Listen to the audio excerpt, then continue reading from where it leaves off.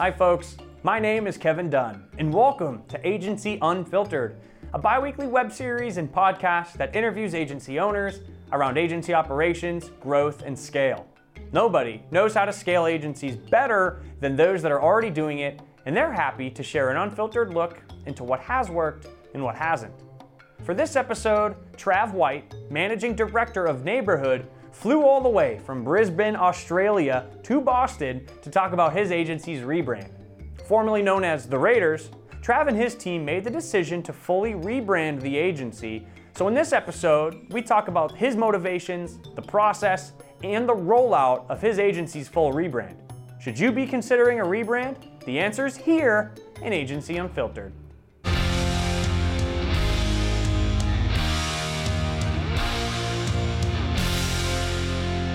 Trav, thanks so much for joining us. Welcome to Agency Unfiltered. Thanks for having me. And I'm in Boston as well, which is pretty cool. Yes, first time. A long trip. Yeah, very 26 hours from Australia. So. And what did you think about, you went to the Red Sox game, what did you think about Fenway and the Red Sox? Amazing. I came over with my New York hat on, and I kind of got thrown a bit of heat for wearing that. So I definitely went to the game with my Boston hat on yesterday. That's good. Yeah, it was amazing. Yeah, so you can take the Yankee hat and just throw that in the trash. I mean, Sox hats are nice. Blue and red's a nicer color scheme. So. Next time I go to New York, I'll put my Well, I'm excited to talk about a recent rebrand that your agency just kind of completed or maybe are actively going through still. Yes. But I'd love to just hear lessons learned, the reasons kind of behind why it was time to rebrand. And so maybe just to start, give us kind of that point in time where you're like, you know what, we should be taking our agency and rebranding who we are and how we communicate ourselves to the market. Yeah.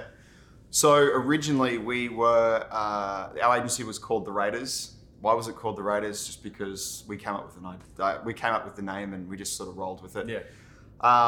And what we did is when we first started, we actually started as a creative agency. And we did a lot of creative for Red Bull, like literally around the world. And then I was super interested in digital and sort of the analytics side of things and wanting to learn a lot more about it.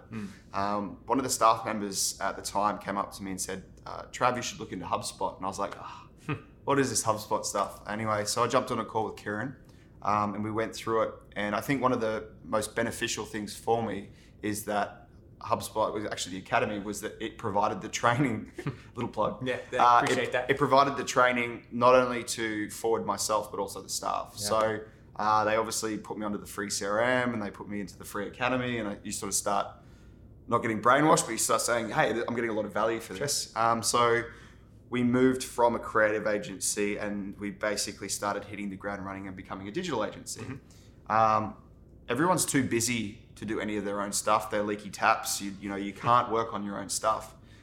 So we're off to the races. We got silver, gold within the first sort of 9 months. And I think we got platinum within the first sort of like 18 months. That's great. So we were super busy just, rolling out what we knew and what we'd learned.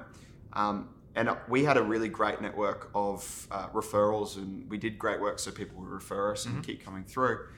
Kind of got to a point that I was having really awkward conversations because essentially we were a creative agency and people were like, what do you do? And I'd have to sort of keep repeating what I was saying. Like, what do you do? I was like, well, we're a digital marketing agency that we sort of implement inbound. Let me tell you a little bit about inbound. And, we can also do integrations. We can also do content. And we started going through it, but I was having that same conversation. And you weren't in the right place because you had your parents going, what do you actually do? Yeah. It's like, you said that you do stuff with websites, but you're a creative agent. Like, what do you do? And I was like, so in there I was like, okay, it's going to make it a lot easier for me if we just sort of stop and try to recalibrate where we were as an agency and say, okay, what do we do right now? Like, what have we learned and what do we do? We started that journey 2.5 years ago. We started it 2.5 years ago, and because we were a creative agency and because we, were in our process of becoming, the best partners that we could be for our clients, we were almost hypercritical about who we were and where we wanted to be. Sure. Almost to a point where we because there was no structure internally, like if we wanted to come up with our new brand and positioning, if we weren't 100% happy with it, we'd just start again. Which is a little bit different, because if a client comes to us, they give us a brief, we know the clear scope, we know exactly what we need to do. But when you have control of the project, you tend to probably not follow that structure as much as possible. So, well, I mean, is there any element of like emotional attachment to the name and the brand and the business you've built thus far? Absolutely, yeah. And I went to New York, and I went and I saw these amazing brands, and I came back, I was like, I love this brand, and I love this brand, and I love this brand. And then we tried to adapt what we were doing to the brands that we saw. Now I know what I know. It's not about what the brand looks like. It's about the purpose of what it's about. Sure. Which is a very expensive and long journey. So, like, what does the process look like? Is it a lot of whiteboarding? Is it a lot of like brainstorming? So how do you determine, like, okay, how do we want to, well, one, create a new name and a brand for ourselves, but also a whole new purpose, positioning statement, and kind of all of the surround sound verbiage about who we are? Like, what does that actual process look like? Yeah. So we tried to do that internally for ourselves. We sat at the whiteboard, and I had every single staff member a part of that journey, because they're connected to that brand as much as I am. I'm just the guy that pays the bills, and these are the guys that actually run the company. Yeah. We whiteboarded and we put all of our ideas down, and we kept sort of executing the idea, but coming back, executing the idea and coming back.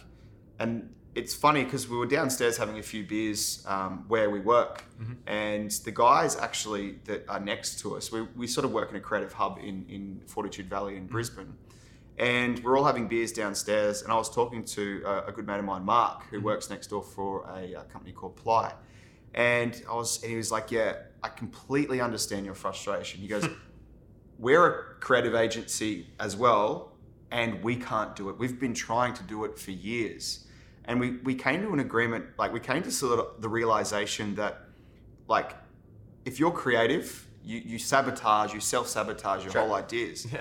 And Mark went out to me and said, "Trav, I'm going to put it out there.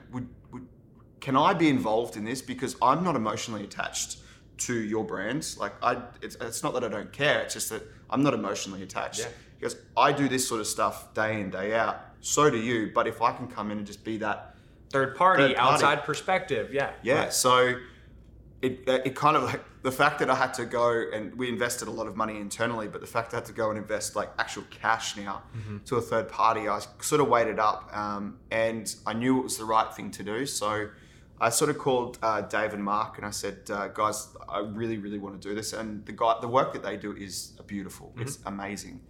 And so we sat down and we did a workshop, and we sort of did exactly what we did where we did it internally, except like they were always hypercritical of our answers and asking us why. And this is the stuff that we weren't doing ourselves. Yeah. We sort of ended up as our strapline as "Find Your People," which is essentially like finding. Well, let me just say, we went from the Raiders to Neighbourhood. Yep. Because Neighbourhood was a community. We were building communities for all of our clients. And then we come up with the strapline, "Find Your People." Do you have to like put it to a vote? Was it a unanimous decision to make that move, or? Well, it's funny. I sort of came up with the name, and I came into the office, and I'll just blurt it out. I said, "Hey guys, what do you think?" And everyone went, "That's actually pretty cool.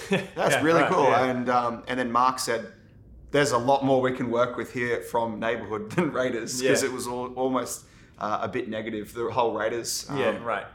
So I guess the next process for us is that once we had the name and the strapline, and we sort of had this whole community, it was really about diving a little bit deeper into the purpose and the reasoning and the why, and how do we tie our craft to the name. Yeah.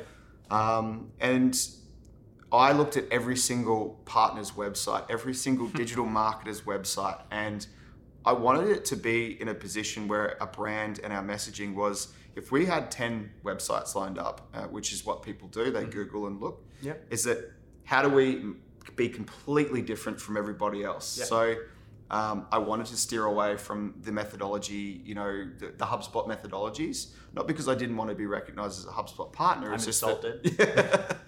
Edit that part out. But I kind of wanted to be like, you know what, if we're going to get, if we're going to weigh up diamond, platinum, and gold partners, how can I stand out from that? So we now do marketing, sales, and customer service. And after sort of sitting down with, Mark and Dave and the team, we really settled on, we help you find your people, we help you sell to your people, and we help you keep your people. Nice. And I really like that because it's creative, it's super creative, but it's a little bit more than just saying we do sales, marketing, and customer service. So.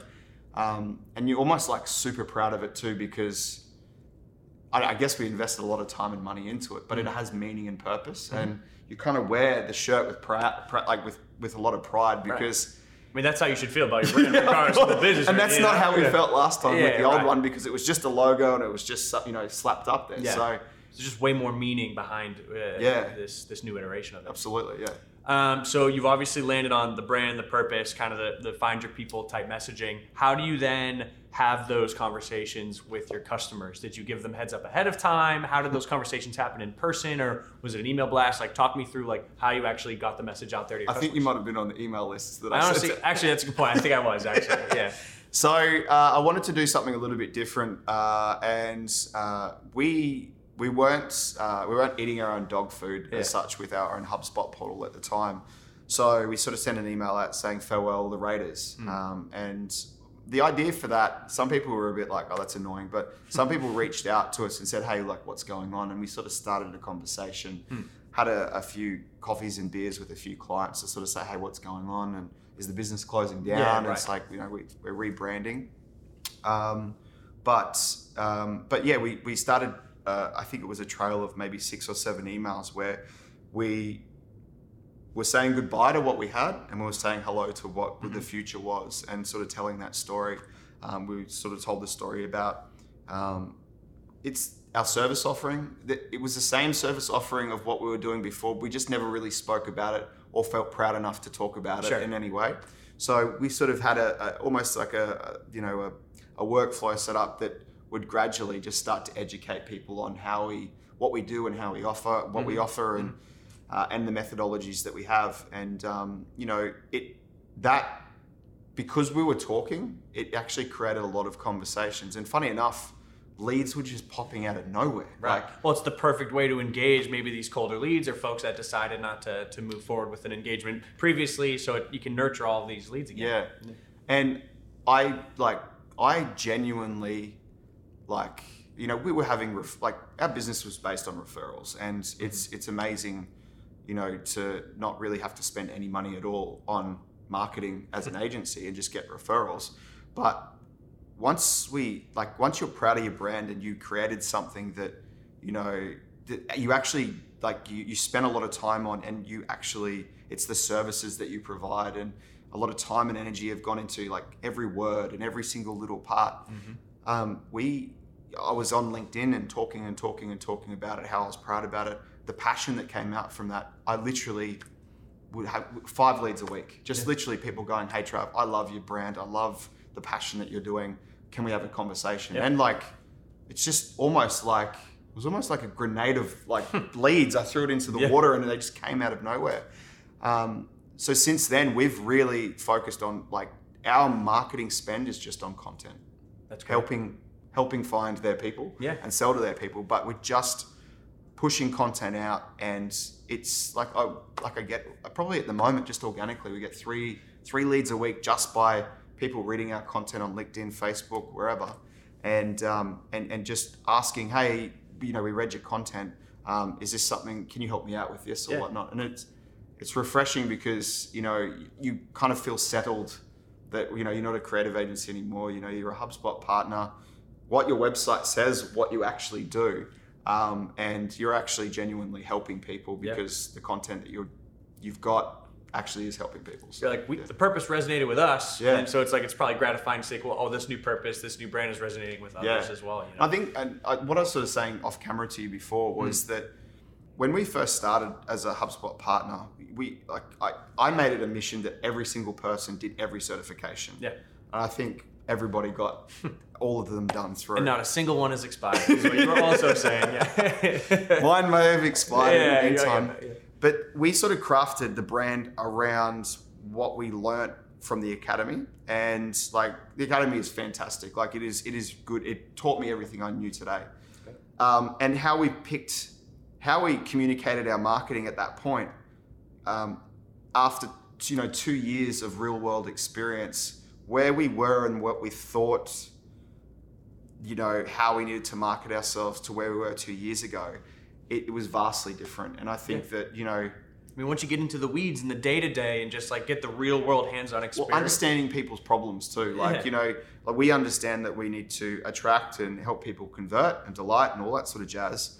But like the problems you learn, like, and through hard times and through the good times, you learn what people's problems and how you can help people and better serve them. And it was only until you really do 2 years of really hard yakka and having tough conversations and high-fiving and doing really big wins is that you kind of come out the other side and go, okay, all right, I understand what people are looking for now. Yeah. Now I understand what it's all about. Yeah. So like even on our marketing, marketing, sales and customer service page, I think Dom, who's here, it basically said, why don't we just put questions that people are asking in their head saying, you might need our services if these questions are popping in your head. Mm-hmm.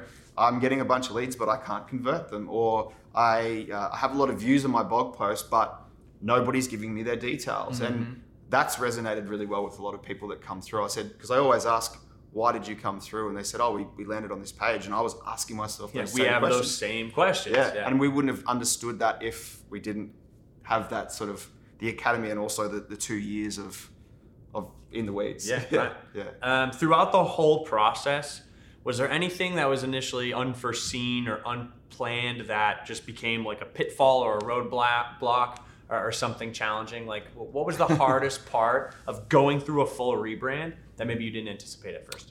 The time. The time is, and the time you've got to almost take away from all of the client work, because we wanted to give it everything. Mm-hmm. I think finding the right person that can do the job but culturally understands, because I think there's a lot of companies out there that can do rebranding and help you step in the right direction, but I think culturally you guys are going to be on the same level. In no way do I wear collars to work, or I'm fairly casual, so culture for me was super important. That if I spoke to somebody, that they would just get it and understand it and whatnot. So I think time would be the big part, but also selecting the right, if you are not going to do it yourself, is working with culturally the right people so that sort of they nail it the first time. Right. Because I think we've all been there where we've worked with a contractor or a supplier that's just missed the mark, and everyone had really good intentions, but just culturally just off, just not on the same page. Culture has to be a fit. You have to enjoy working with that person. They have to have a sense of who you and your team are as well. Yeah. And even back on that, I made a misfire, which I haven't spoken about, where I was crawling the website for amazing brands, and I landed on a Polish company to try and help us out with the rebrand. Mm-hmm. I invested a lot of money initially once I sent the money over to them, and culturally they just weren't on the same page, and we ended up investing a lot of money in the initial concepts with those guys. And that's why I think culture is super important for who you work with, because these guys had done previous amazing brands, but we were just on completely different levels. Like, I almost think that the brands that they created were, a one-off, because everything they gave me was completely not what I was asking for. But, having Mark and Dave next door, really, they were like good mates that were helping you out. I mean, if anything, now you're probably just empathetic to a customer's journey and finding the right agency. Like, you literally just went through it yourself. Yeah, absolutely. Yeah. And I think they took time in working with us to sort of sit down and they truly, I think for them it was, I think the first time working together that they kind of felt like they were working with some mates, and like they'd come up with a really good idea, and I'm like, man, I respect your ideas, run with it. And I wasn't that client that was like, I want to cut you off at the knees, because I hate it when people do it with our work. And so I think that they looked at it and said, we're going to make this like our best work so we can go out there and push. And you know what? They have marketed some of our work, and we've won a whole bunch of awards for the work that they've all worked on. You with, yeah.